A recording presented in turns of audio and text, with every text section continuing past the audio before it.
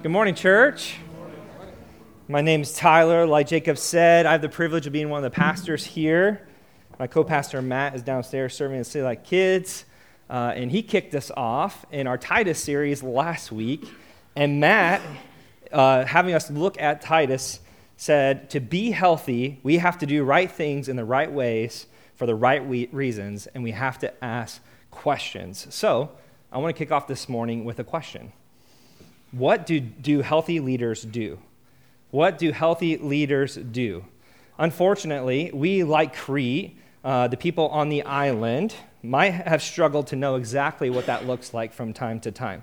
It makes me think of my time as a flag football coach this past summer. An opportunity presented itself in the community for me to get involved, and my son, oldest son right now, he just loves sports, especially football. So I talked to the wife, and she was on board. We signed up, him and I were on the team, and if I'm honest with you, I had this vision that we were just going to crush all the other teams, mainly Matt Keller's team, okay? Appreciate you guys not judging me, but we might have a little competitive edge, but they didn't go that way whatsoever. You see, Matt's team had all of the hardcore, cutthroat kids. I'm not even joking. They earned the appropriate nickname, the Shin Kickers, because after one of the plays, one of his kids came up to one of my kids and kicked him right in the shin, right? So that was dirty, but I had all these calm, just monotone, just eager to learn kids, and he, on the other hand, not so much. They say that we're a product of our upbringing, our environment. Could you imagine the huddles with Matt? All right, come, kids, get in here. All right, win at all costs. Kick them in the shin on 3. Ready, break, right? So it was fun, but I quickly learned knowing about football isn't enough, right? That doesn't translate really well to a bunch of 6, 7, 8-year-olds who are learning the game for the first time. What I learned about my leadership was that I could know something, but I also had to show them, and sometimes even go with them and run the routes. So when we got the playbook, that made things a little easier. But there's times I literally had to just all right, follow me, do exactly what I do, right? And I run the route, and I would cut in, and somehow they would still go right when I said go left. But I had to show them which way to go. Knowing about the game is one thing, but showing and going is what Titus is going to reveal to us about what a true leader does. That was my experience of the 2021 Red Oak flag football team. And chances are you've experienced both good and bad leadership in your life, right? Like a boss who modeled it for you. They're willing to come alongside you, get his and her hands dirty to finish the project. But we also experience those bosses that would push off everything on you, and they wouldn't dream or dare do what they ask of you, right? Some of us grew up in safe homes where mom and dad loved each other. There was security. You felt safe. Other of us, not so much. Mom and dad were distracted and distant, and you wondered, what direction are we headed as a family? It's disheartening when people bear the name leader in the church. And I'm sure statistically, many of you have experienced poor leadership in the church. It's unfortunate. And can I just say, Pastor Noah on the side, if you ever get hurt here, that is not our intention. I like to say that we will never intentionally hurt somebody, but unintentionally, you might be hurt or wronged. And can I just ask, for your grace, if that happens to you, to come up to us, approach us, share what the offense is so that we can work towards healing and reconciliation to break this curse, right, of poor leadership. And so our hearts here are not to hurt, but to serve and come alongside and support. We've all experienced both good and bad leadership. And unfortunately, it's the bad leadership that seems to be more prevalent in our day and in the Cretans' day, right? That's why Paul sent Titus to the island of Crete to live there among the people, to bring order and sound teaching about Jesus to the church and to do what good leaders do. Paul knows that if leaders would teach what is sound, then there is a chance for the church to be healthy. If men, women, young and old would come together, follow Jesus, show Jesus to one another, and surround themselves around the teaching, then there's hope for a people and a place even as evil and wicked as Crete. So it's no different in our culture. Amen? Titus is like the play sheet that I needed to bring direction to the flag football team. And Paul knew the right leadership could lead a church through the craziest and messiest culture like we see in Crete. I want to read Paul's words to you. He quotes one of their own philosophers in Titus 1. This is literally what he says, Titus 1, chapter 12. One of the Cretans, a prophet of their own, said, Cretans are always liars, evil beasts, lazy gluttons. Needless to say, they needed some leadership in their life, right?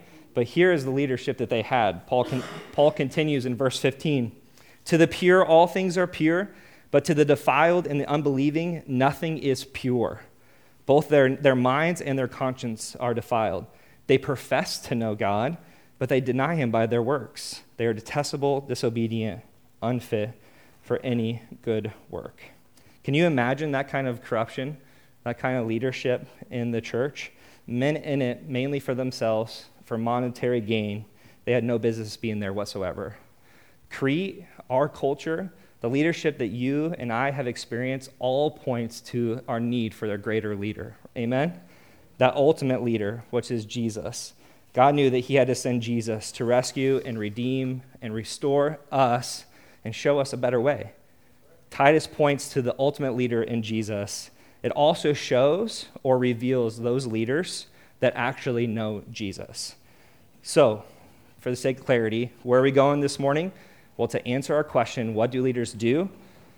This is what I think Titus is revealing to us. Healthy leaders know the way, go the way, and show the way. Paul is so convinced that if we just know more about Jesus, we will grow to look more like him. So healthy leaders, they care to know Jesus better. We devote our time to be with him. We devote time to be quiet, to hear from him, right? We learn from him. We walk in his ways. Meditating and memorizing Scripture is key to this. The Bible is full of examples of what this looks like. Imagine you are Peter or Mary for a moment, right? Both found themselves in situations that they weren't too happy to be in when Jesus approached them. But standing right in front of you is King Jesus, like the Messiah, the Savior of the world. And he says, come follow me. And they literally drop everything in a moment and they go and follow him as a rabbi, as teacher, faithfully serving alongside of him and trying to get to know them to the best of their ability. In their time, in their culture, it was the top 1% of people who would be called to follow a rabbi, right? The best, the brightest, and it wasn't men or women either. It was only reserved for men. But could you imagine what Mary and Peter would have felt like in that moment to be called? You got the blue-collar fisherman. You have Mary, a prostitute, a woman. But those are the people that Jesus calls, right? It's the lowly things of the world that he uses to confound the wise. And Peter ended up going on to being one of the greatest leaders in the church. Jesus said that on you, Peter, will I build my church. You are the rock. Once I will build my church. It's a great honor to be called by Jesus. Healthy Christians know that Jesus' way is best, even if we don't necessarily like it, right? The Cretes taught whatever benefited their agenda. Whatever they were happy about, whatever they wanted to gain monetarily, they would teach that, and a lot of people were hurt and upset because of it. Leaders know that they can trust Jesus even if they don't like what he's asking of us. And Peter gives us an example of what is healthy. I want to read to you an account in the Gospel of John 6:66. Jesus is teaching a bunch of people, and some of his teachings were hard, and a lot of people didn't like it. And so here's their response to the end of his teaching. In verse 66, it says, after this, many of his disciples turned back and no longer walked with him. So Jesus said to the 12, do you want to go away as well? And here's Simon's response. It proves that Simon was healthy and that Simon knew Jesus. He said, where else will we go, Lord? You have the words of eternal life. Some of Jesus' teachings are hard at times, right? And we don't always like it. It's like my kids at the dinner table. Whenever there's anything on the plate with a hue of green in it, immediately they're like, that's disgusting. I don't want it. Gross, right? But parents, just like Jesus, we know that just because something doesn't feel right or look right, it's probably healthy for us anyways, and it's not going to kill us to eat some green beans, right? The thing that Jesus asks of us at times are hard. If I'm perfectly honest with you, there's things that are in this scripture that confront me almost on a daily basis. And if it was up to Tyler, I wouldn't like to choose it or go that way, right? But that's not what we get. That's not what good leaders do. Good leaders know we can trust Jesus even if we don't like how it feels, right? And that's Peter's response to Jesus. Where else will I go? Friends, the world is waiting and longing for these kind of leaders in the church because this is countercultural, right? Yet so compelling. This is what the world needs. This is what the leadership in our church needs. It's easy to sit on top of the scriptures, right? Top of the scriptures look like, well, if it's difficult, if it's hard, if I don't like the way that it makes me feel, well, I'm just going to put that away. I'm just going to ignore it. Let's pretend like it doesn't exist. That's sitting on top of the scriptures. The authority of allowing the scriptures to dictate your life is, even if I don't like what it says about my addiction, about my pride, about my sexual desires, right? The relationships or the habits in my life that are unhealthy. I choose to live according to what Jesus showed to me, and by the fruits of the Spirit. Even though it's hard, I trust Jesus instead. It's easier to give in to what feels good, to what's satisfying in the moment, but that's not the Jesus way. To teach sound doctrine, we have to know Jesus' way is better and more promising than our own way. Even if what he asks is challenging or uncomfortable, Jesus, that's hard, but I trust you because I know you are my King. And as we teach what is healthy, we will grow, to quote Paul's words in Titus 1, as we teach what is healthy, we will grow in godliness, to quote Titus 1:1. Sound teaching literally means healthy. What is healthy? He's convinced that it works, and it exposes the lie of sin. Sin is always making promises, right? You could probably think of them in your past week. A lie, a sin promise that fell short. The gospel exposes those promises as false promises and points to a God who is bigger and better than anything sin offers. This is good news. But the temptation could be to lean towards legalism, right? A list of do's and don'ts. Do's and don'ts. Legalism can't work because legalism doesn't work. Paul said that in Titus 1:16. They claim to know God, but they deny him by their actions, right? If we just look at Titus 2, verses 1 through 10, it could easily become just a list of rules, do's and don'ts. Older men, this is how you should act. Younger women, this is how you should behave. Younger people, this is how you should talk, right? Just a list of do's and don'ts. That list can become very legalistic. So what does legalism sound like? I just want to spell this out for us so that we can get on the same page. Legalism says you shouldn't do something, right? But the gospel says you need not do this because God's ways are always bigger and better than our sin. Legalism sounds like this. You should not sleep with your boyfriend. You should witness to your friends. You should read your Bible more, right? You should not lose your temper. You should not get drunk. None of those things are good news to someone struggling with those issues. To them, it is condemnation and it sounds oppressive. What the gospel says is this: you need not get drunk because Jesus offers a better refuge. You need not lose your temper and get angry because you can trust a God who's in control of the situation. Do you see the difference? Yeah. It is not that we begin our Christian life by grace, right? And then continue to grow through our own efforts, trying harder, being better, a bunch of do-gooders, right? And we live in the Midwest, so I think we struggle with this, if I'm honest.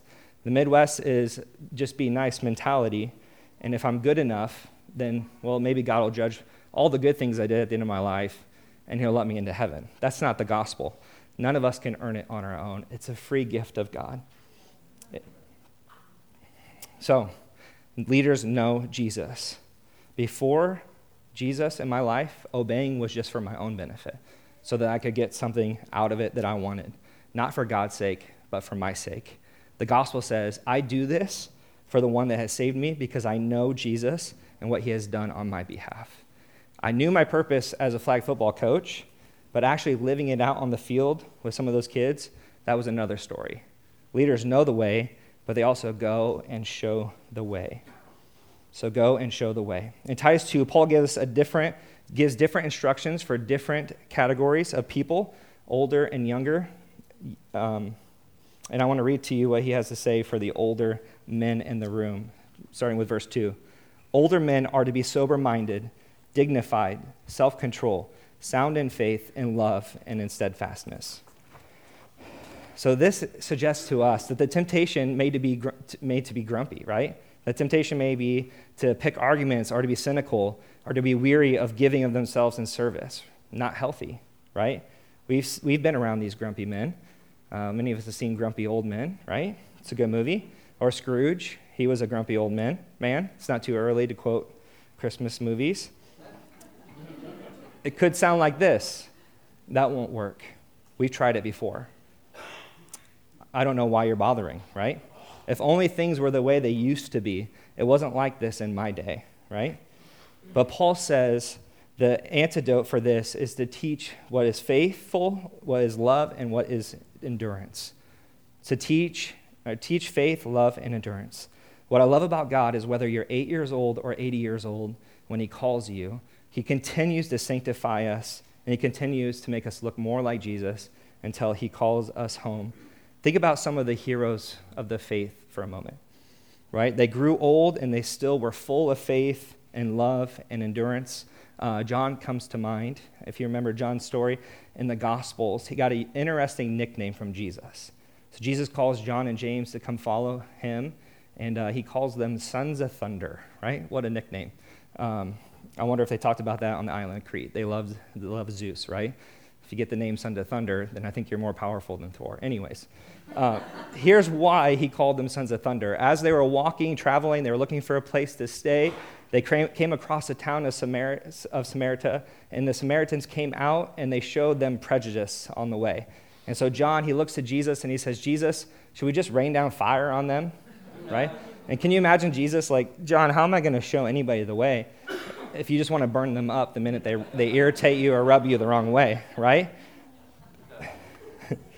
What I love about John is that later, when he's an older man and he's writing his epistles in 1 John, he talks about love over 40 times in that epistle.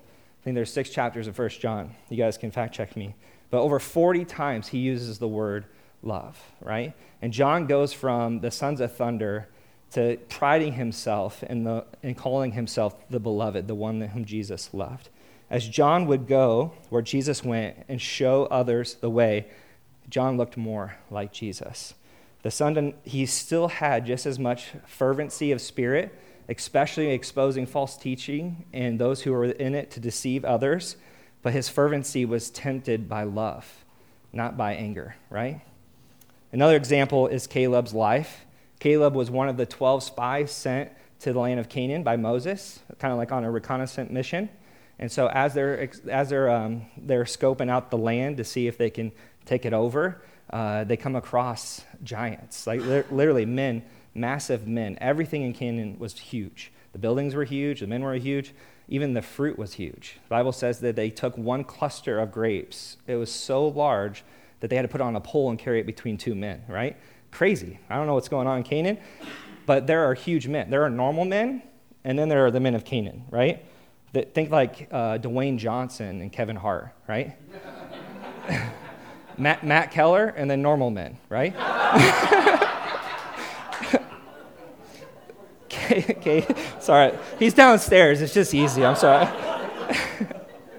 So Caleb and Joshua are the only ones confident that God could give Israelites the victory. But the other men, they were fearful. So despite the giants in the land, they were ready to take it on. They trust God.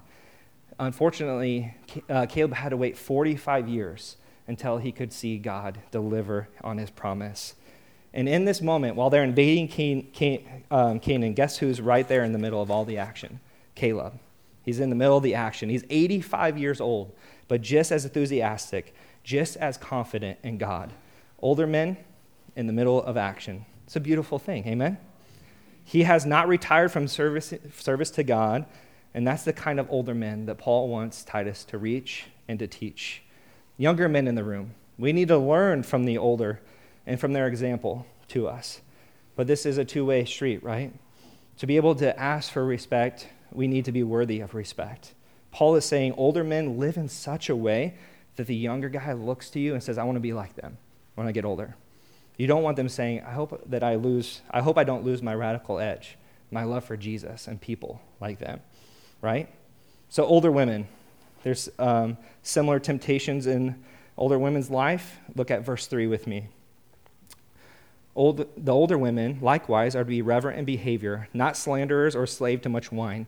They are to teach what is good.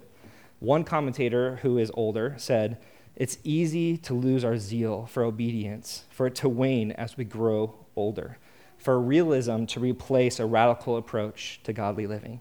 The temptation is to look down on others, right? They're not the wives, daughters, or mothers they should be. They don't serve in the church like they should. Paul says, instead of complaining about what's wrong, teach what is good. Leaders go and show the way to those around them. Church, this is a beautiful partnership within the body. It's multi-generational discipleship happening. It's what is healthy. It works. My older and wiser friends, the next generation needs you. Like, you are needed, you matter, you have a lot of value. And when it came to addressing the church, Paul started with you. If I had more time, I would talk about younger women and younger men. I encourage you, if you fall in that category, to read Titus 2 for yourself and ask yourself, Jesus, where do you want to grow and stretch me? But for the sake of time, I'm just going to trust Paul's structure. He knew if he started with the older, that would have an effect on the younger. But it's this beautiful relationship and partnership, multi-generational discipleship, where we come together, lock arms. You show us the way because you know Jesus, the way, and you go and you're willing to bring somebody alongside of you. And can I just say, I love this church because we see the older generation being all in for Jesus. Like, they want what Jesus wants for this church. It's a beautiful thing.